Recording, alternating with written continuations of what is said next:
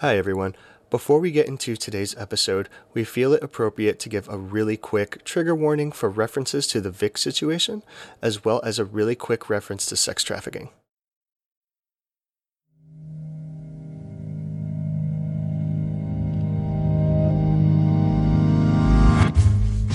Hello, everyone. This is Jeremy from the Anime Dine-In podcast, and I'm here today with Burger from Geeks in the City. And today, we are bringing you another episode in our special Skipping the Line series, where we are bringing you interviews with some of the best voice acting and industry talent in the business.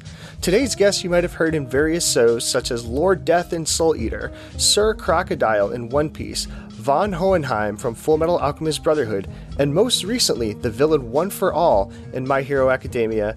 Today we bring to you John Swayze. John, how are you today? I'm well, thank you very much. Good to hear. So, John, just to kind of start us off, with everything that's going on right now, people are staying indoors and they are binge watching TV shows and movies. So, what's on your watch list right now? Well, I'm watching a number of things. I'm currently pantless, and meaning, of course, I have no pants. And but I don't mind because I'm sequestered to my house. But I'm watching all kinds of things. I've been working on some new shows for Sentai Filmworks, who I'm directing for, and have been watching those shows. But also been watching a lot of non-anime things and catching up on Mandalorian. Cool. Yeah. How are you enjoying that so far? Oh, I really enjoyed it. Yeah, my son got me into it. I was a little late to the party, but he got me into it, so I'm just like all over it and watching it, and I'm really digging it. So, of course, being sequestered in my home, as it were, I'm with my wife and 3 kids. So even though everyone could be adjourned to their own space with their own device, that actually kind of creates a couple of limits, because now you've got more devices online, which slows all the speed. And also we're trying to do things where we all watch stuff together to kind of keep our family cohesive. So we've gone through Lord of the Rings and Harry Potter again. And like I said, Mandalorian. And I've done a little bit of anime. Mostly the stuff I've been working on to direct. But as I say, when people ask me, like, what show do you like to watch the most? When you direct all day long, you don't go home and unwind with watching more anime. There's just not a. So it's but I've really been watching just a whole hodgepodge of things and doing a lot of other stuff. I got a lot of the projects I'm working on, so I'm trying to get those done as well. So. Long answer. Hope that was satisfying, because it was a long answer to your question. What am I watching? No, that's perfect. Nah, that's great. Something that's really interesting and something that's really cool here is how the world works and stuff like that. Is that actually you and Jeremy have actually met in the past at a convention? Oh, really? Yes. Yeah. This is yes. So you had a table set up last year at MatsuriCon in Columbus, Ohio. Yes. And I think this was the very first time that I got to stand in your line and got to chat for a second. It was a really good con, and and it was just great, getting to meet one of the main villains from one of my favorite anime series. Well, good. I'm glad. That is number one. MatsuriCon is a great convention. I love Columbus, Ohio. It's a great town. The people that run it are amazing. They really take care of their crew, not just the actors, but their staff. They take care of everybody. It's really an amazing time. On that particular convention, I was actually able to take my wife, which I was thrilled about, because she's never been to Columbus, and she's got family that lives near there. So we were able to kind of knock out a couple of birds with one stone by letting her come with me, get to see Columbus, experience the fun of the convention, but then also she got to see her grandmother who she hasn't seen in many, many years. So, once again, anime to the rescue. Yeah, that's really good. Yeah, I think it's always cool how like anime can like especially at conventions, how like a lot of people come together. And remember for me, I'm trying to think, because I haven't been to a lot of conventions. I know I'm the odd one out here, but I know the two that I did go to, Anime Next and Anime NYC. There's one more. I actually saw a lot of like friends who I haven't seen in like years, just by chance, at the con. So it's always awesome to hear like these stories about how people come back together. Because when I told Jeremy about the intro, I was like, yeah, so it's cool, we're gonna be speaking with Johnny. He was like, I met him, like he actually did one of my intros before. And I was like, all right, cool, well, I don't share that sentiment with you, but that's great. So it's really cool how we can all come together. Well, in all honesty, where's Anime Next? Is that New Jersey? Yeah, Anime Next is in Atlantic City. I did that one a few years ago, and it's a great convention, and it was a blast. But your point is really well taken, because doing these conventions, I mean, obviously we're in a world of hurt right now as far as conventions go, because we can't do them, obviously, which will change eventually, and they'll get back into the swing of things.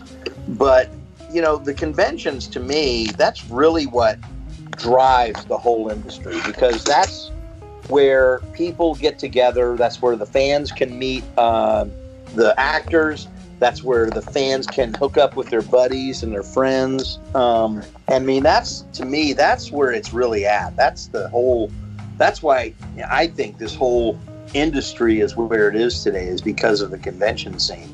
And it enables all the people to be able to get together and connect and have fun and all that kind of stuff. So, I would tell you, man, if you've only been to a couple, once we get through this stuff, get to as many as you can, because they're fun. They're just a blast, and it's a great way to meet people and make new connections, make new friends, and meet up with old ones. You know what I mean? Yeah, definitely. Yeah, definitely. So, and I also, being that we're speaking about conventions and things like that, I'm very interested to know, what was your first convention experience like as a guest? So many, many years ago, I was talking to a friend of mine, Matt Greenfield, who is one of the founders of ADV Films, now Sentai Films. He was telling me about these conventions, and at first I was like, what are you talking about? And he's like, you go and you meet fans and stuff. And so I started to reach out to them, and to be honest, way back in the day, it was like, okay, we're a convention and we'd like to have you at our show, and we'll either fly you out or we'll put you up in a hotel. And just to be, not to sound like a jerk, but I mean, to be honest, I was like, well, I've got a family and I don't want to leave on a weekend, just for a free airplane ticket. I just didn't appeal to me. But then after a while, things kind of changed. And so my first convention was MetroCon in Florida. And they flew me out there and put me up in a hotel. And the main reason that I agreed to do it was that at the time, my best friend in the world lived in Tampa, Florida. So I was like, well, it'll be a free trip to Tampa and I'll get a chance to see my buddy. So I went out and had a great time at the convention, got to see my buddy. Everything was fine. It went so well, they had me out the next year and did it again. And they may have had me out either the next year or the year after that. But anyway, MetroCon was my very first convention, and I had such a blast that I suddenly realized, this is, if you're a voice actor, in order to connect with people, which is something that as actors we like to do, or at least I like to do, you have to go to these conventions. You have to check them out. So from that point on, I started trying to get as many conventions as I could. And, I do more than some and less than others. And I'm, in a very comfortable place right now. And of course, the situation we're in right now is a real bummer, because I was geared up to do about 15 or 20 this year, and they're all canceling. So, yeah. The good news for me is that most of the conventions I'm booked for actually don't even start till June. So one's canceled in June already, but, hopefully if we can get through this month, it might start opening back up. So that's my hope anyway. But we'll see. Obviously, we got to do what's safe and what's best for, the society, not run the risk of anything. But hopefully we'll level out and we can get back to life as like we knew it. Yeah, absolutely. We'll definitely get there. Yeah. So still going along with conventions, when you were going to that first one, did you have any expectation versus reality type of situation, or were you pretty much prepared going into it once you were told what the deal was? I wasn't prepared at all. I had no idea what to expect. What I will tell you is I was very much afraid of, and this is something that actually kept me from going to conventions. One of the things is that in doing anime and where I've done it in Houston and working at ADV Films and Funimation and stuff like that, I've had the privilege and fortune to have worked on a ton of shows. And I worked on so many shows. The first 5 years I was doing anime, I didn't even know what I was doing. I mean, in that I knew what I was doing as an actor. I didn't know what I was doing as far as what the anime community was eating up, if that makes sense. Yeah. I didn't understand the whole dynamic of anime. And to be fair, it wasn't as big and as prolific as it is today. It just what? It was still very niche. It was still very much that's what the dweebs and the geeks and the nerds watch, Right. And so, of course, I was not a geek or a nerd, so I didn't watch it. But I did a lot of voiceover in it. Then I started looking at it going, oh, wow, this is kind of cool.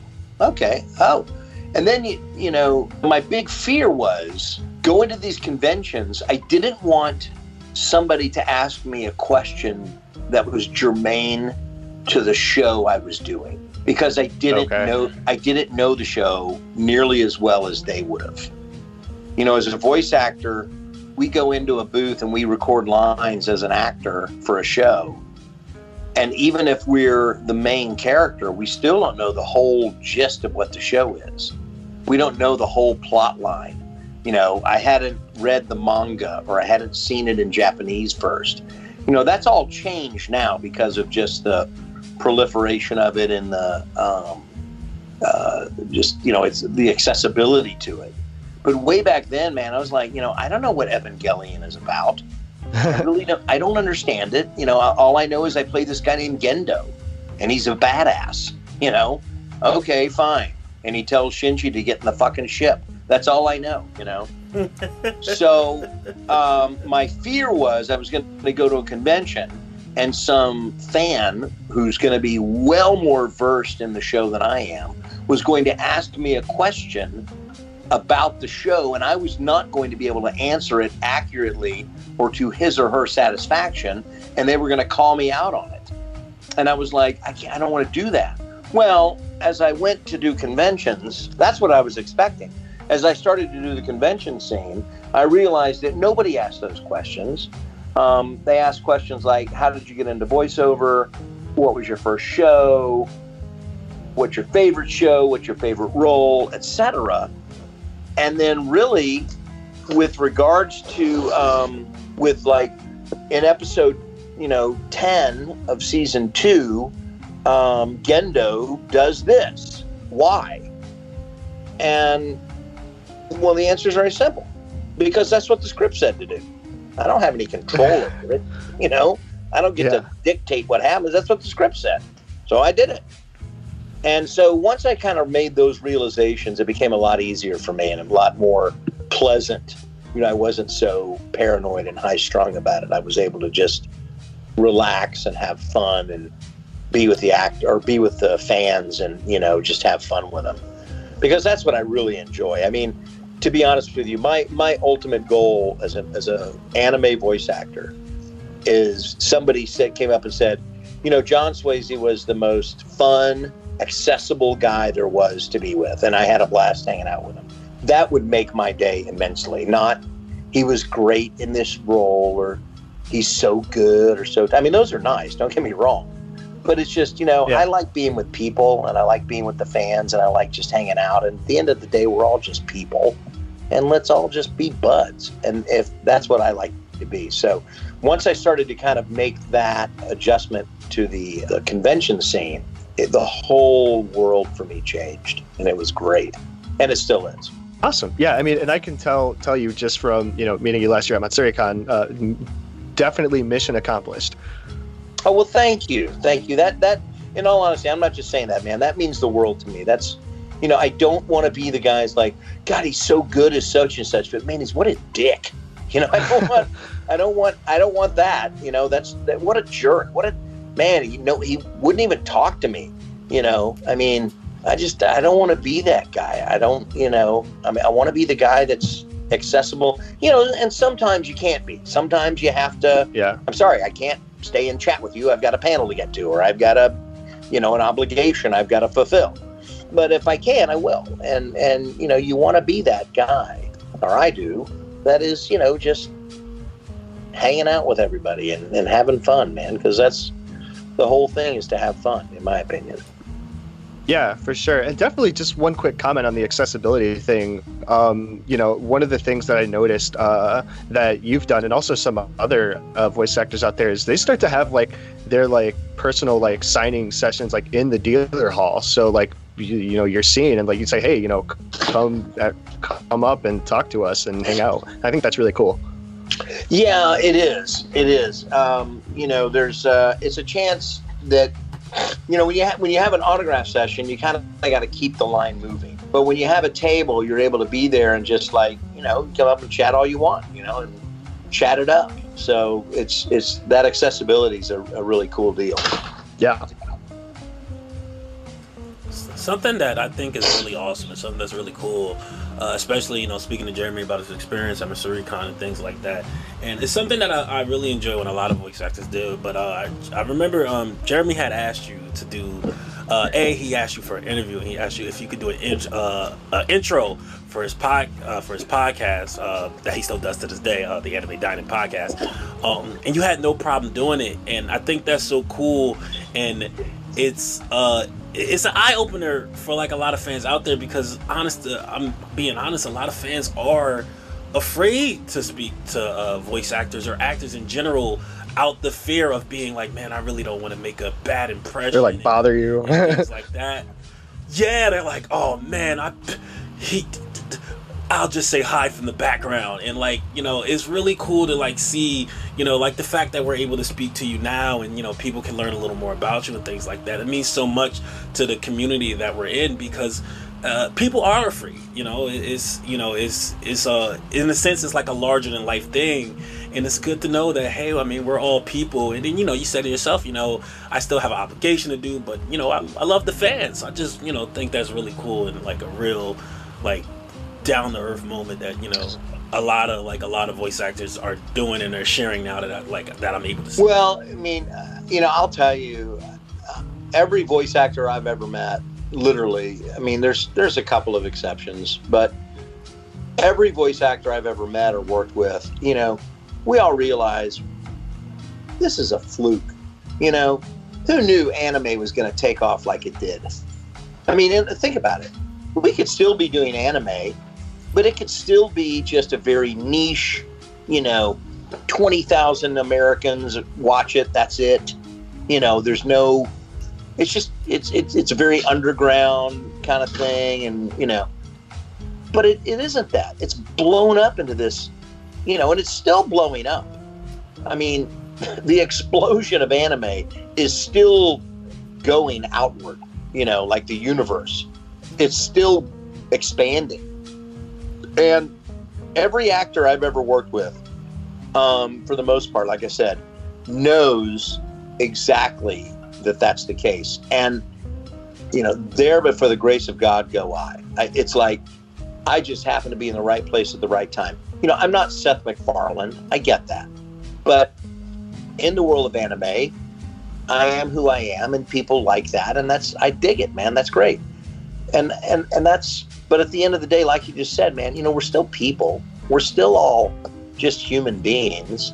And you know, one of the things there's a little bit of sidebar here, but one of the things that I really dig about conventions is that, you know, you go to a convention and you can walk around, you're going to see all kinds of people.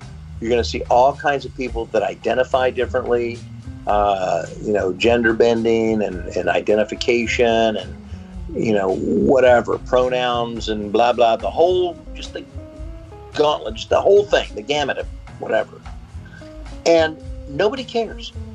Nobody's up there to criticize or knock you down, or it's just all there to have fun and to be with each other. And I love that. I love that so much. It's like, you know, frankly, the whole world could take a page out of an anime convention on how to get along. It's like, guys, just love each other and be here for each other.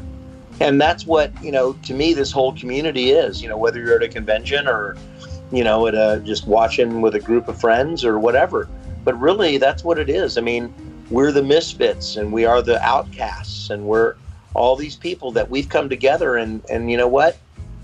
Turns out there's a bunch of us and we all like each other and get along. And you know, I'm kind of getting off on a tangent here, but it's just, you know what I'm saying? It's like, it's yeah, fine. for sure. I mean, we definitely get it. I mean, it's like, you know, yeah, well, I mean, and you know what? I don't care who you were. If you were a jerk to me earlier, if you dig what we're doing, come on in. You know what? There's room for you. It's good. Mm-hmm. Just don't be a jerk. That's our one rule. Don't be a jerk. And, you know, I say that, and there's always jerks. There's always going to be somebody, you know, and it doesn't matter what you are. I'm not saying everybody in the anime world is just a prince and a princess. I'm just saying overall, there's not the, you know, we don't tolerate the bullying. Like it, you know, I put on a convention called Anime Dallas, and there's just absolutely zero tolerance for anything like bullying, for, you know, disrespect of somebody because of their pronoun classification, you know, whatever it is. It's like, no, I'm not going to tolerate that. You know, as the face of this convention, I'm telling you, you will get along and respect other people. End of story. That's it. It's a very simple rule. And if you can't, then yeah, I don't want you here. But if you can, I would love to have you. So yeah, absolutely. I think you see a lot of that. You know, I think you do see a lot of that respect and that mutual respect towards people. Because, you know, I mean, it's just like I said, man, you know, there's people on the spectrum. There's people going through could be going through some tough shit, man. You know, you don't know. Yeah. And the main thing is be there for them. You never know when you're going to be that shoulder somebody needs. And there's no greater feeling in the world, in my experience, than being that shoulder when somebody needs it, especially if it's a stranger. That is the most amazing thing you could ever experience in life. I'm telling you, man, in my 55 years on this planet, when a stranger comes up to you and introduces themselves, and I don't mean just lays it out like, oh my God, but if they whatever they're dealing with, and they just say something to you like, you know what, but you heard me speak, you're a friend, and I'm moving on, thank you. I mean, it's an amazing feeling. It really is. And you don't have to be a voice actor to do it. Anybody can do it. And I think that's what is generally promoted. That kind of feeling and attitude is generally promoted at conventions. And that's one of the reasons that I really love this industry. So sorry, I was on my soapbox there for a minute. No, that was good. That's real. Fine. Yeah. And it's something that you brought up that I wanted to touch on is, you know, as a Texas native, and you know, you have an undying love for your state, that you have your own convention called Anime Dallas, where you raise money for Hurricane Harvey a few years ago.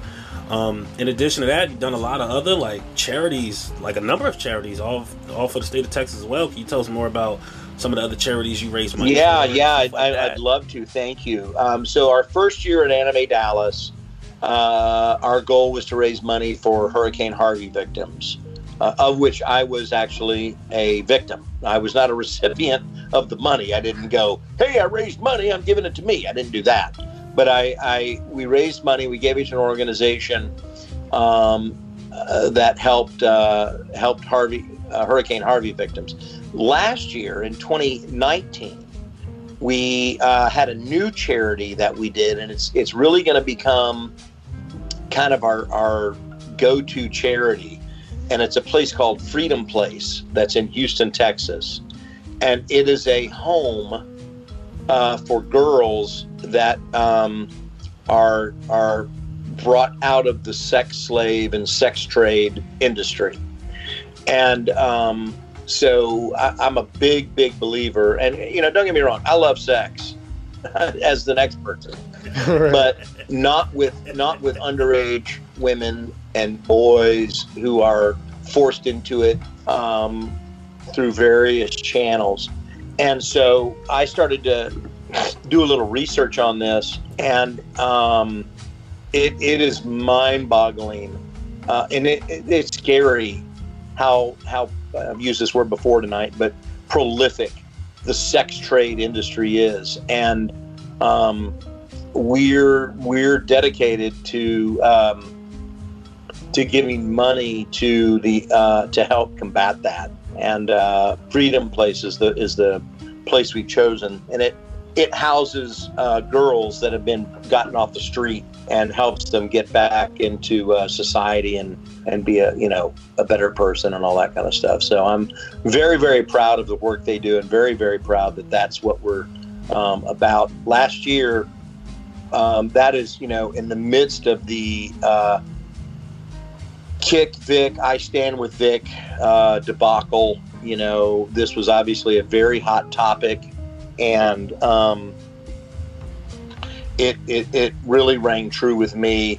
We were all about supporting the victims, and we were all about supporting. It also kind of coincided with the LGBT community and their rights and their, the stuff that they've dealt with and that kind of stuff. So I was trying to kind of combine the two. But Anime Dallas is very, very committed to both groups as far as support and what we can do to help make, their lives better and the world better and, for them and that kind of thing. So it's become a pet project of mine. And, I feel even weird even saying it's a pet project. It's not a project. I just want to help as best I can because, like everybody else, they're just people, for crying out loud. Everyone's just a person. Let's Absolutely. Respect that person. Let's give them dignity and respect them. So, anyway, but that's pretty much our main goal. And I was really, I don't know if it's been canceled yet. I need to talk to my board of directors, but we were going to introduce Anime Houston this year. So it's April now. Anime Houston is scheduled for the 1st of August, or the first weekend in August. So right now we're still a go, but we'll see how things go. But I'm really hoping that we can make it happen, especially since there have been a couple of conventions in Houston that have already canceled. And so, my goal has been and is, I'm not trying to be a competition to other conventions in Texas or anywhere for that matter.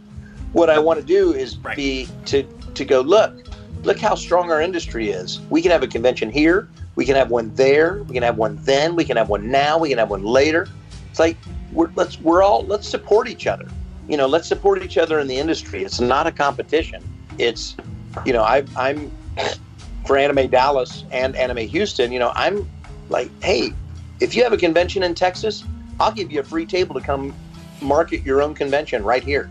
Come on, I'm not going to charge you. Just come support. I'd rather, it's that kind of the idea that, when the tide rises, all ships raise. You know what I mean? Right.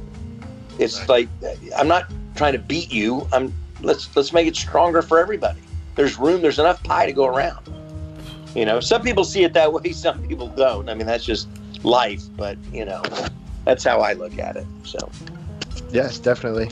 I think I think that's amazing, and I think that's cool. And you know, at the end of the day, you know, people love conventions, and you're giving more opportunities, you know, for people to basically express the things they love. And also something else that's cool and really interesting is that, you know, you realize there's a lot of ugliness in the world, right? And as people, you can either like ignore it or you can try to do something about it. And the fact that you're doing something about it speaks volumes, not only as a character, but just as someone who genuinely just wants to help. You know, you don't need a big, hey, you know, I don't need a Nobel Peace Prize, you know, but I just really want the gratitude of helping someone is enough for me. And I think that's really awesome, and I think that's really cool. Well, thank you. Definitely. You know, and my other, I'm a big Deadhead. I love the Grateful Dead, and I love jam bands, and I love all things that. So, if Dead and Company, which is the current manifestation of the Grateful Dead right now, if Dead and Company came to Houston or to Texas, and which they've done, and said, hey, we're going to do a concert in Dallas and in Houston and in Austin, well, I'm not going to go, oh, wow, okay, well, I'm only going to go to the one in Houston because they're here. Like, no, I'm going to go to all three. I want to see them. So it's like the same with a convention. It's like if you have a convention in Houston in March or April or May, you have another one in July or another one in August. It's like, you know what? I'm going to all three. I don't care. It's a chance to be with what I want to be with even more. Now, I understand if there's, you know, somebody may go, well, I went to a convention and spent a lot of money in May, so I don't have a lot of money in June. And I can understand that. I appreciate that. But it doesn't preclude you from going to the convention. And you even may go, well, I'm going to both conventions, so I'm going to spend this much money at one and this much money at another. You know, it doesn't have to be. There's people that seem to think it's like, it's one or nothing. It's all or nothing. And it's like, no, you can spread it out. People are smart. They know what they want to do. You know, if you've got,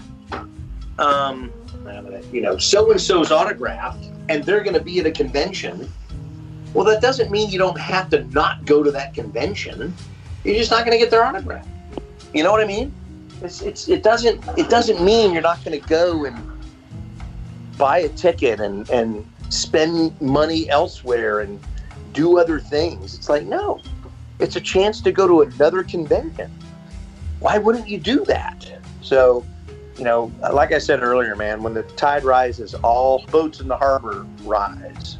Yeah. All ships on deck. Yep. I wanted to ask you, because you voiced a lot of like dad characters. Like, surprisingly, you voice a lot of dad characters, and out of all the dad characters you voice and stuff, which characters in particular do you believe have the best qualities as a father? Especially considering that a lot of mainstream anime paint fathers as like absent or neglectful. Well, it should be noted I'm a terrible father in real life. Oh no! I'm kidding. You know, my favorite. I do play a lot of dad roles. In fact, I've got a print that's a bunch of dads, and it's just called "Who's Your Daddy?" And but you know, I play a lot of dads, and I play a lot of villains, and in many cases, the dad is the villain. Yeah. You know, like Hohenheim or Gendo, or even, you know, All for One to an extent. I mean, it's just, you know, whether they're a dad per se, or they're a dad figure, you know, that kind of thing. But, you know, one of my favorite roles, and it's also a dad, is a character named Kumatetsu in The Boy and the Beast. And yeah, I adore that role so much. That's hands down my favorite role I've ever done. And I love that. I love the role because I love that it's got that angst and anxiety and anger and frustration, that's the way parenting really is. You know, Parenting is not Gendo or Hohenheim, who can just go, never mind, forget you.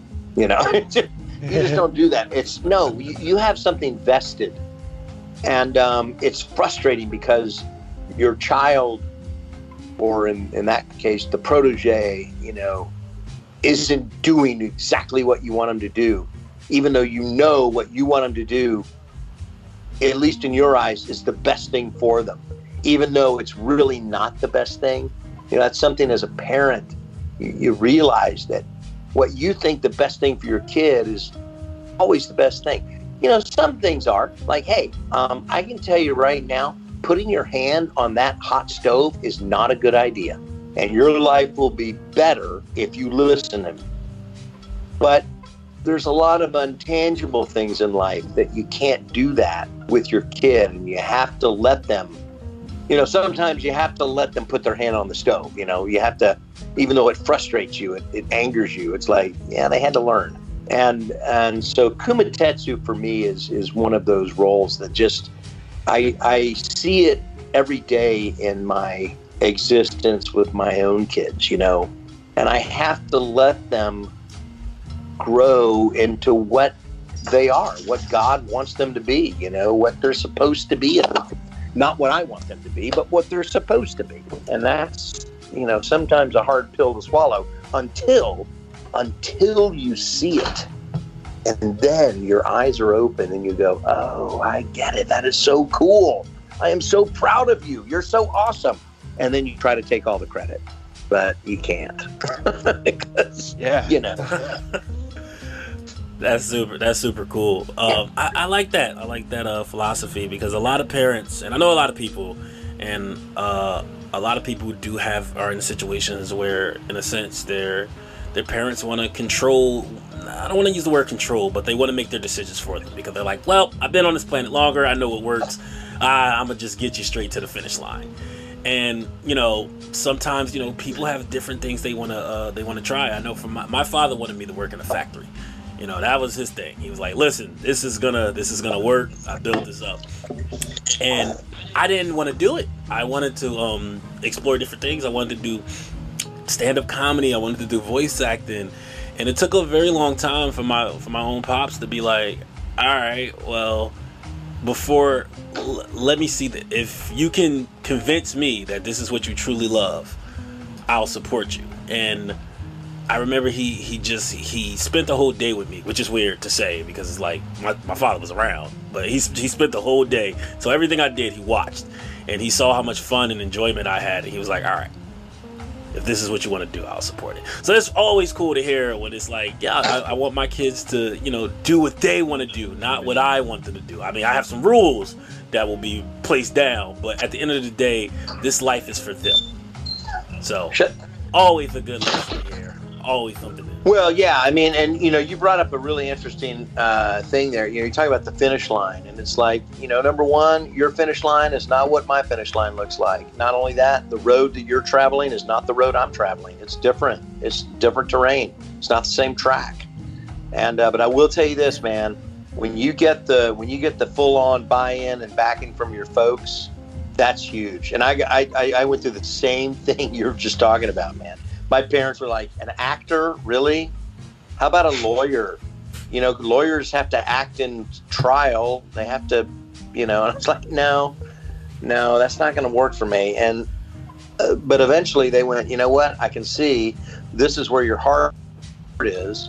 And you seem to have, you know, propensity of doing well. And so, yeah, we're all on board. We're total support. I mean, you know, I won't say that then I was able to achieve my dream. I was going to do it whether they cared or not.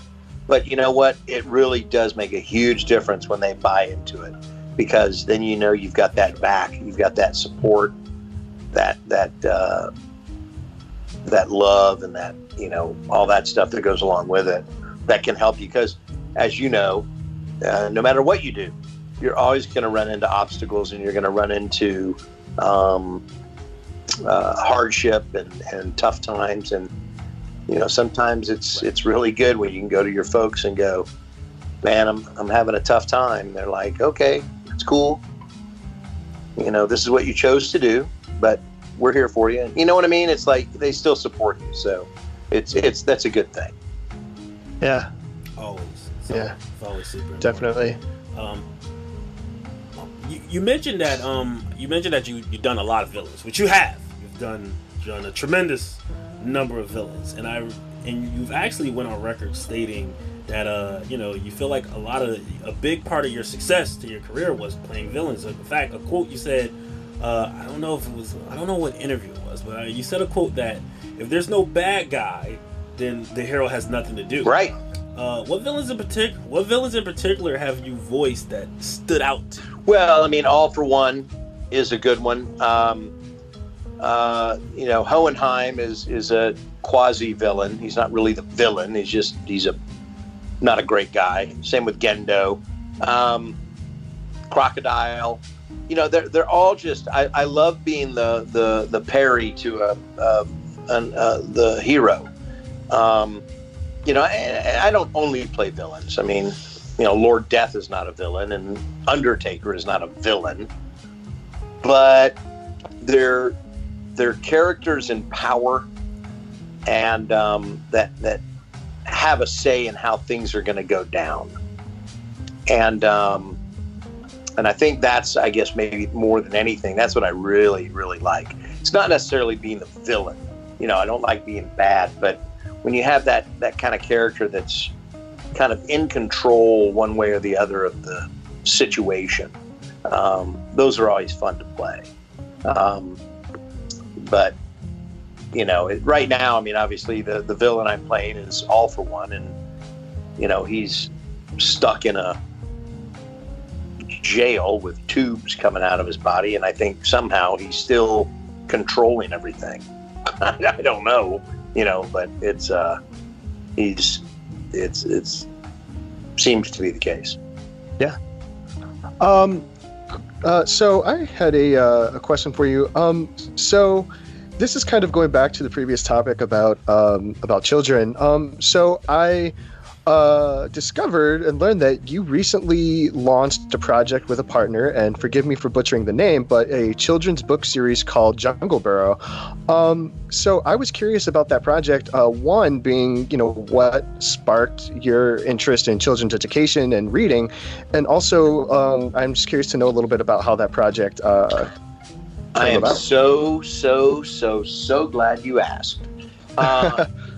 Called Jungleberg Children's Reading Community, and if you go to jungleberg.com, you can check it out. That's our website. It's Jungleberg with an H, Jungle BURGH.com. And the first book is called Zeke Gets Glasses. Jungleberg it kind of came out of a little bit of the anime world. Jungleberg is a very inclusive, a very diverse community of animals in the jungle that live in this little burg called Jungleberg. And there are animals that you would find that don't necessarily belong in the jungle, but nobody cares. It doesn't matter. We're all, like I said, there's a great deal of diversity. And it deals with things that kids deal with that to them is a huge deal. But to adults, you're kind of like, really? Get over it. And so the first book deals with a spider monkey named Zeke. And Zeke keeps swinging into things because he can't see. And he doesn't know what's going on, but he finds out that he needs glasses, but he's scared because he's never been to the eye doctor before, and all he hears is doctor. So he ends up going to the eye doctor, he meets some new friends, and gets glasses, and it turns out, it was no big deal after all. And so he's now got glasses and can see great and wants to go swing again. So it's a very simple story. It's like I said, these are children's books, and the idea is that it deals with kids' fears and phobias that are not a big deal, but they are a big deal. And then the idea too is that it's not about, like our next story. We're doing a whole series of these books. Mm-hmm. And the next one is about a squirrel who's afraid of heights. And what we're doing now is we are doing a pre-sell of the book in order to pay for the printing. So one of the things, and you brought up, like, one of the things that I think is very important is, obviously reading is very important. It's just to get by in life. But there's something about a kid physically holding a book that I think is imperative. Not just swiping on a tablet or something like that, but just holding a book, feeling a book. It's a book, and that's what it is. And so we definitely are having a hard copy. Now what we're doing is we're having it printed, and so we're doing a pre-sale where you can go to jungleberg.com, and it's a limited edition where you can, for the first 500 people, you can buy the book. You get the book, autographs by me and my partner Mike Vance and the illustrator Blake Shepard, both of which are anime voice actors. And you get that, the audio version, which is acted out by a bunch of anime voice actors, and the e-version for $50. And so it's a limited time only, but that will pay for the book to get made and kind of launch us, if you will. And then, once we get that done, then we'll go on to working on the next book and the book after that and that kind of thing, and really just create a whole, like the name says, Jungleberg Children's Reading Community. So it's something that I've been working on for the last 4 or 5 years. I'm very, very passionate about it. I love it to death. And I'm just excited that it's finally come to fruition. And I'm very excited at the fact that I'm able to use people in the anime industry, like Lucy Christian and Patricia Duran and Blake Shepard, as actors, and provide them work, and just helping each other. That's kind of the goal here. And but I'm very, very excited about it. So please tell your listeners to go check out jungleberg.com. Definitely. You guys heard it here. Definitely check that out. And I think it'll be something really good for kids to get into. I think so. Yeah. I had a follow-up question on that. So going through this project, you talk about this deals with issues that are a big deal to children, like going to an eye doctor for a first time or being afraid of heights. Where do those stories come from your perspectives? So, like, is there any, like, are you drawing from personal experience, or like, or how do you find, like, these are the issues that I think are important and the issues that I want to talk about? Yeah, so that's a great question. Some of them are personal experience, and some of them are just, when I say personal experience, it may not necessarily be something that happened to me, right? But it could be something that happened to somebody I knew growing up, or something that I witnessed. In the one about the afraid of heights, we're going to touch on bullying. We're not making the whole story about bullying; that's been done to death. But it's going to touch on it. So. It definitely is stuff that I've grown up with, but it's also stuff it's fairly universal. It's not, I don't think anybody's going to go, oh my gosh, a story about a squirrel who's afraid of heights. That's very funny and that's very clever, I guess. But, afraid of heights is nothing new. There's tons of people that are afraid of heights. But what we're trying to do is show that you don't need to overcome it. It's not about overcoming your fear. It's about just dealing with it and living with it and getting through life with a fear like that. So it's not about the squirrel that overcame his or her fear of heights. It's about the squirrel that was able to save the day, even though he or she was afraid of heights. Does that make sense? Yeah, for sure. Absolutely. I think it's really cool. It's a very discernible difference. It's not about, I did it. I was able to overcome it. It's not about that. It's like, no, man. It's because, there's basically an idea, I think, in our society that you're lesser of a person if you have a weakness like that and you can't overcome it. You have to power through it, work through it, and get quote unquote man up, as they say. Man up, strap them on. Come on. Yeah. Man. And that's not it at all. That's not what life is. That's not reality. Reality is, you have to face it, and you have to deal with it, but it's not about, and I've got to beat it. But, well, I shouldn't say that. You do have to beat it. But beat it looks different to different people. It's not beat it because I climbed that tree and I looked down and I said, F you, fear of heights. Now I'm over it. It's like, you know what? I can win the day without climbing that tree. And at the end of the day, that's all that mattered. So, you know, that's to me what is important. It's not about, you know, I mean, it's like my wife, you know, these glass bridges that go out over the Grand Canyon and stuff. You know what I'm talking about? Oh, I mean, I've never been, but but you know what I'm talking about. I mean, you see them on YouTube and stuff like that. Well, my wife's just like, nope, not going to do that. I'm like, okay. Well, that doesn't make you a lesser person because you don't want to walk out on a glass bridge. You know, I mean, it's like you still have plenty of value, obviously, and plenty to give and offer.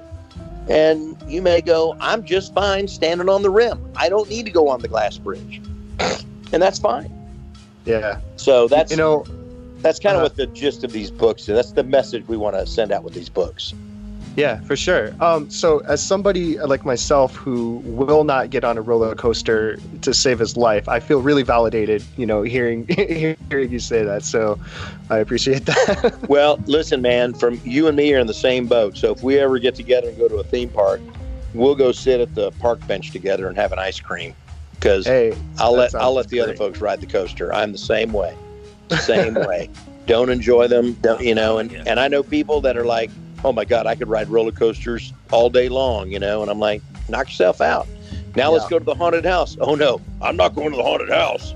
We just got on a roller coaster. You know, it's like, well, you see, there it is, man. We've all got our strengths and we've all got our weaknesses. And those are what are to be celebrated. The differences should be celebrated, not criticized and exactly. Stuff. Yeah. That's exactly right. Yeah. For sure. I guess I'll be the only one on the roller coaster by myself. But hey, you know what? You know what? If the three of us go, the line just got shorter by 2, so you're in luck. Hey, man, if you guys buy me ice cream, I'll be happy when I come back. Probably wouldn't be able to eat it right after, but, you know. Something I wanted to ask is that you've done a lot of, like, live action TVs and movies, including Days and Confused and Friday Night Lights, Paradise Texas, and Chase. What kind of experience is it when you do that work, when you expose your whole, like, being rather than just your voice? Well, you know, I mean, being on film is obviously you're being seen and everything. And the beauty of doing the voice work is that you can be a lot more people than you are on camera. You know, I can be 50 different characters if I just use my voice, as opposed to I'm going to be just a handful of characters if I'm on screen. But I love both mediums. I mean, they're both delightful. I will say that my favorite is the voiceover world. But I love acting. If people want to put me on camera, I'm all for it. You know, to be blunt, I need to lose a bunch of weight so I don't look so fat on camera. But they're very different mediums, but you know, at the end of the day, it's still acting. I would say, if given my druthers, my favorite kind of in order, in a rough, loose order, would be voiceover, stage, then film. You know, stage gives you that immediate gratification and response. I haven't done a lot of stage in a long time. Mainly because of the convention world. It's the conventions, you know, if you get involved in a play, you're sidelined from a convention. You know, you could be sidelined for 2 months. And, you know, it's somebody once told me, it's like, well, it's convention season. It's like, what are you talking about, dude? There's convention season every day. I mean, it's every week there's 5 or 6 conventions going on. There's no convention season. There's always conventions. And so, you know, I've thought about it like, you know what? I need to find time to just say, I'm not going to do a convention in these couple of months because I want to do a play. But the thing is, then you have to go, okay, well, what's the play I want to do? Is anybody doing it? and does it fall into the right time frame that I want to not go to conventions? And that's a tough little formula to make work. But yeah, I mean, back to your question. I mean, I love film. I love all aspects of acting. But my favorites are pretty much voiceover and then stage. Did you do any acting as a kid? I didn't really. I acted up a lot. I did, little goofy stuff and put on plays in front of my parents and stuff. I didn't do any formal acting. I was never in commercials as a kid or did any theater. I think my first play was, I was like 15 years old in high school. So, but okay. Yeah. My father killed my dream when I was a play, and I was a tree. And my father was so disappointed. I remember I came back. I thought I did so well. No! Did he want you to be a shrub? And he was like, I was like, how did I do, Dad? And he was like, trees don't move, son. And he walked away. And I was like, I lost him. Oh, that's brutal, dude. Brutal. I know. I was like, he was so upset with me. I was like, oh my God. Oh man. I wish I'll be a tree again. Well, you will, and you just be the best tree you can be. That's all you can do. Yeah, you know what? I plant my feet, that's how it is. That's cool. Is that not only are you, a voice actor, a voice director, you're a voice acting teacher. Yeah. And I think that's super cool and amazing, especially because there are a lot of people that's looking to get into the business, and there's a lot of people who are, very interested in that field. Could you share some of your techniques that you exercise or you conduct with your students? Yeah, so I do some voiceover training. I really only do private training these days. I work at a studio, of course. Now that's not even feasible, but I do have a video that I did, and if you go to johnswayze.actor, you can see the video. I think it's like $25, and it's basically it's the private course I teach, but it's just in video format. So there's no train, like I can't coach you one-on-one, but there is, you can kind of see the ins and the outs and what it takes to be voice actor. And really what I try to do is tell people, number one, you've got to be an actor, pure and simple. I mean, you just have to be an actor. It's not about being able to do different voices. It's not being able to go, I can sound like Monica Rial, or I can sound like John Swayze, or I can sound like, Vic Mignogna or Todd Haberkorn or whatever. It's not about that. It's about you being an actor and being able to be real and authentic in the delivery of lines that your character has to say. In a nutshell, that's what it is. Now, if you have to sound like an old man, great. If you have to sound like a witch, fine. But you still have to be believable. There's a great quote. I'm gonna kind of, or story, and I'm gonna kind of paraphrase it because I don't remember it exactly. But somebody came up to Mel Blanc one time, the great Mel Blanc, and said, "I can do a voice just like Daffy Duck." And he said, "That's great. Can you recite Shakespeare's Hamlet soliloquy as Daffy Duck and make it believable?"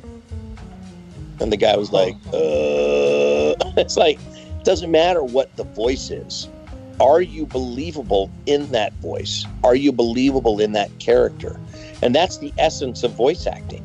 Whether you're doing a character or you're doing a script about, oil production or arc welding or whatever, it's, are you believable? Do you sound like you know what you're doing? And that's where the acting comes in. That's where a lot of people, I think, miss the boat and kind of shortchange themselves and everything else. I had a guy one time tell me, I was in New York at a convention, and this guy raises his hand. He goes, "Hey, I've taken a 6-week acting class. What's my next step?" And I said, "Take it again." He goes, "Well, I've already taken it." I said, "I know. Take it again. And when you're done, take it another time." And after that, take it again. And then when you're done with that, take it again.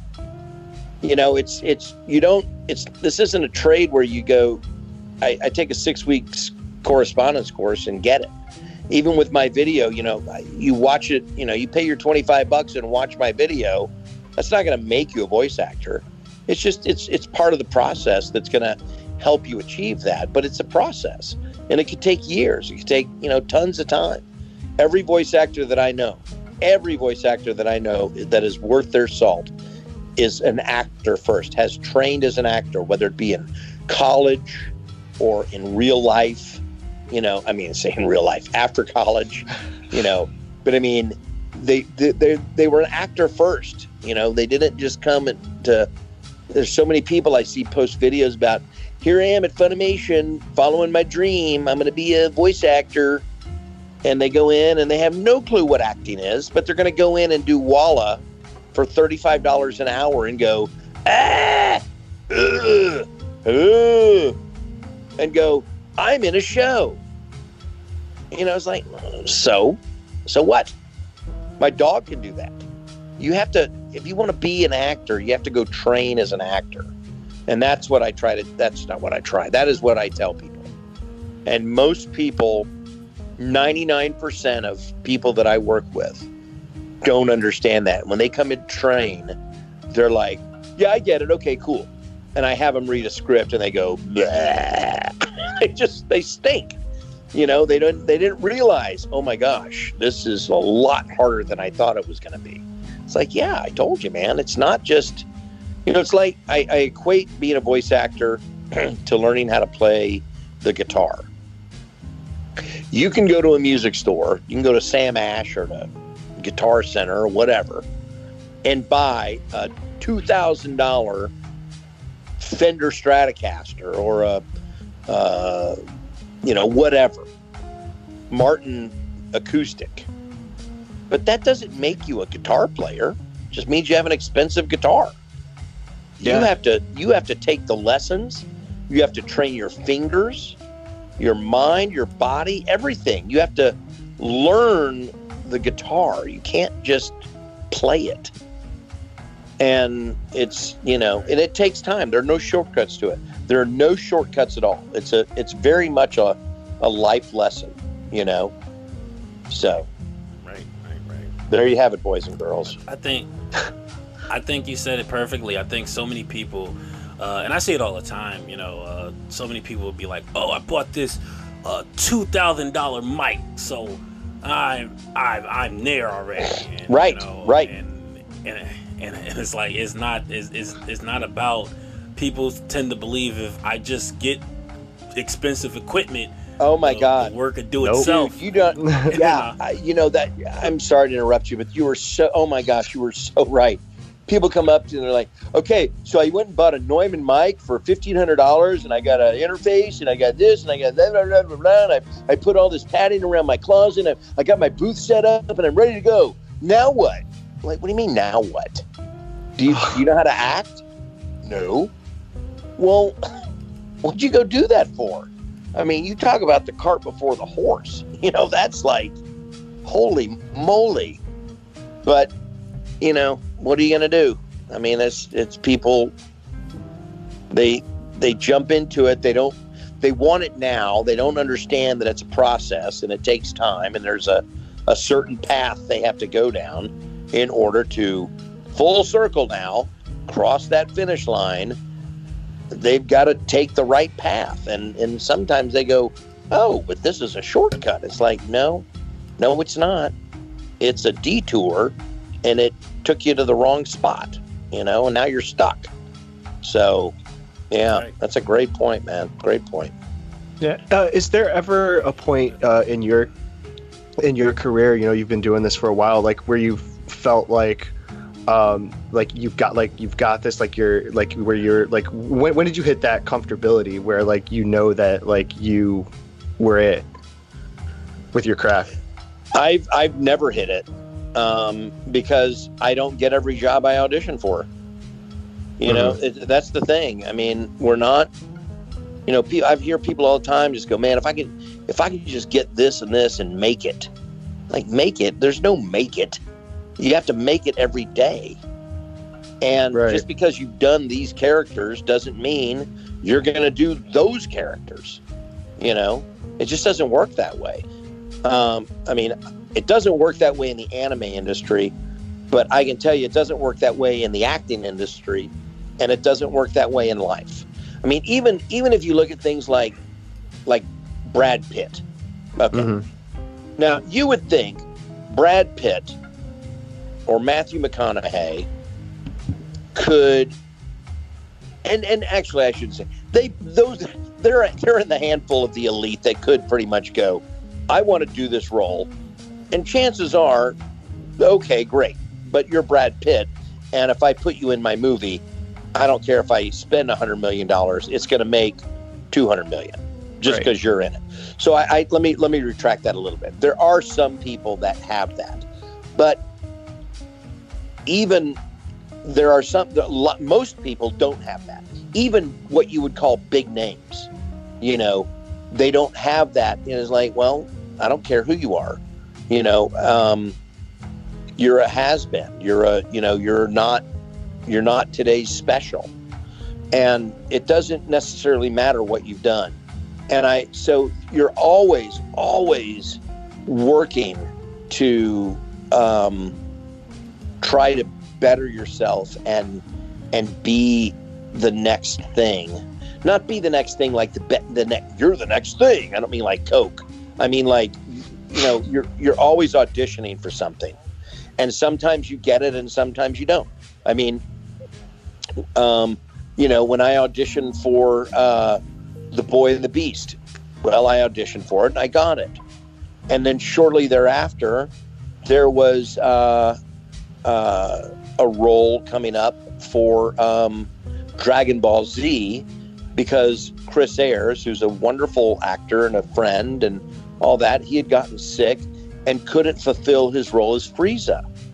So they were going to audition the role of Frieza. I auditioned for it. Now, you know, a part of me was like, well, God, I just did Boy and the Beast for you. I mean, you know what I can do. It's like, well, yeah, so can you do this? I mean, you know, it was different, and I didn't get it, and that's fine. And you know, it's not there. So there really is. There's no, I've made it. Now, I will say that there are some roles in life that somebody may go, hey, I'd like you to play this role because I know you can do blah.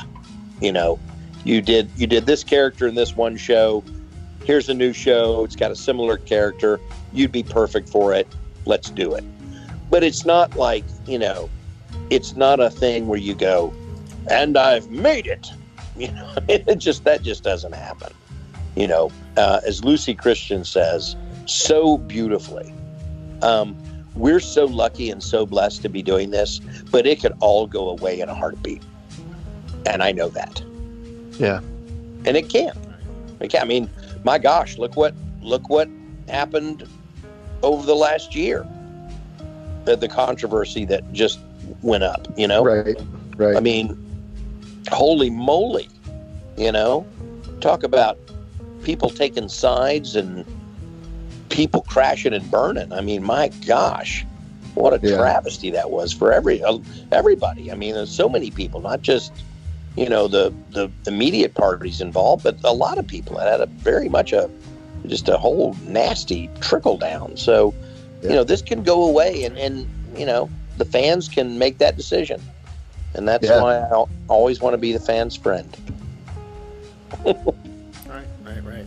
I think there's you said it really elegantly, is that, you know, you haven't peaked and you're always trying to improve. I personally, I can relate to that because I do stand-up comedy, and like, you know, I get asked, because I've done a lot of shows, like a lot, but I get so nervous every time I go up on stage. And I recently filmed a 1-hour special after maybe 4 attempts to do the special before.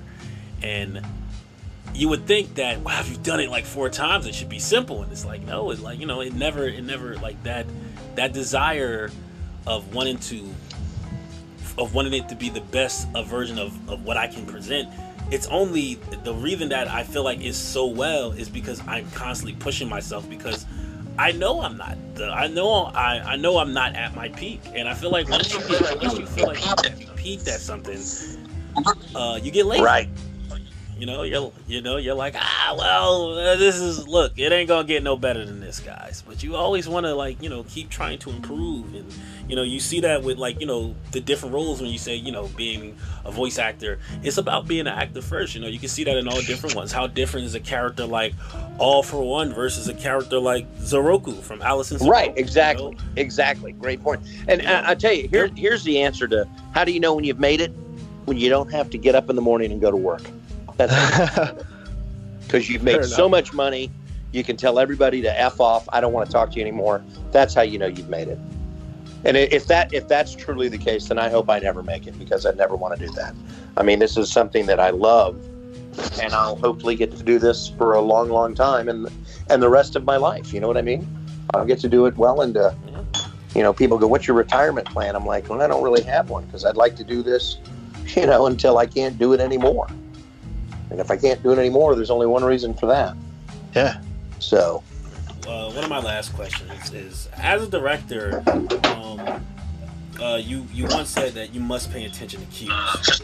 For someone that's starting out, what advice can you give someone that may have a trouble adapting to certain cues when on the jobs? Because directors have kind of their own language. I've been in a room where somebody was like, "Hey, can you do this more like yellowish?" And I was like, "Yellowish? Like the color?"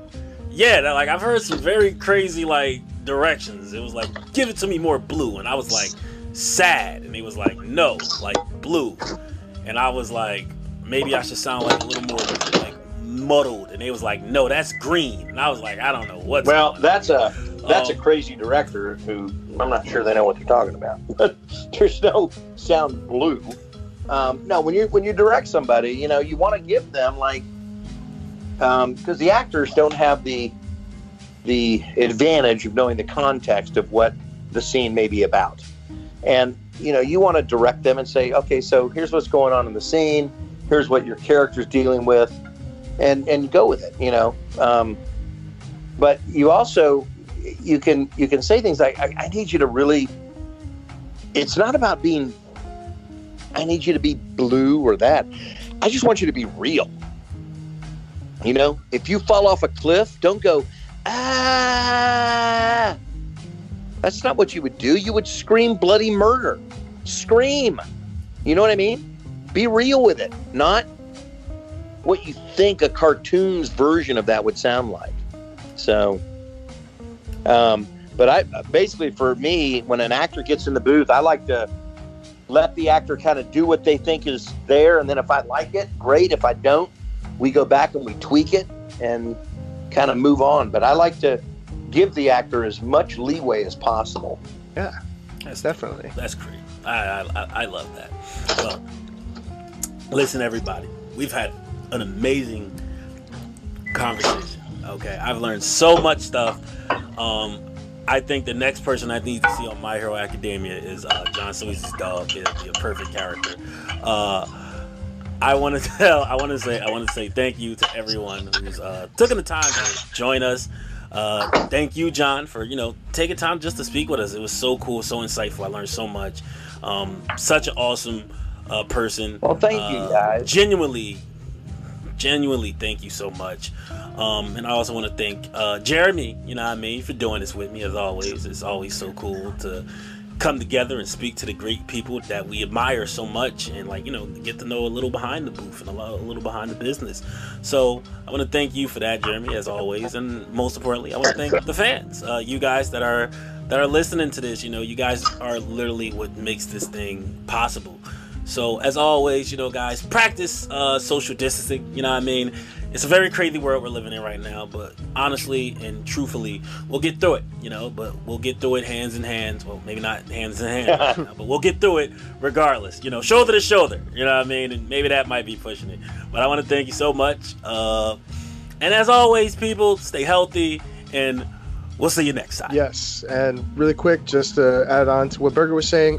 So, John, I want to thank you personally as well for giving us the time. We definitely appreciate it, and I think you've given us a lot of content and kind of those knowledge gems that people can take with them, and hopefully a lot of people take your advice to heart. And I think that was really cool stuff you were able to provide us.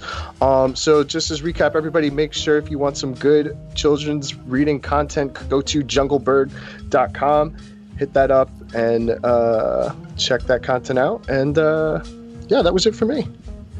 Well, guys, I just want to say one thing. Thank you all so much. Well, I guess a couple things. But thank you all so much. It was a real joy talking to both of you, and I appreciate your candidness and your honesty. But also, one of the things you said was, if it weren't for the fans, and that's going back to what we talked about earlier. If it weren't for the good guy, the bad guy would have nothing to do. If it weren't for the fans, we would have nothing to do. And so my hat is off, and my heart is filled with joy for the fans of anime and the people that support us. And I thank you from the bottom of my heart. Thank you. All right, guys. All right. Y'all take care, man. Yeah, thank you. Hopefully we'll see each other soon at a convention and maybe do something live. Ooh. Yeah. Ooh. All right. Thanks, Chad. For sure. All right, guys. Cheers to you, man. See ya. Bye-bye.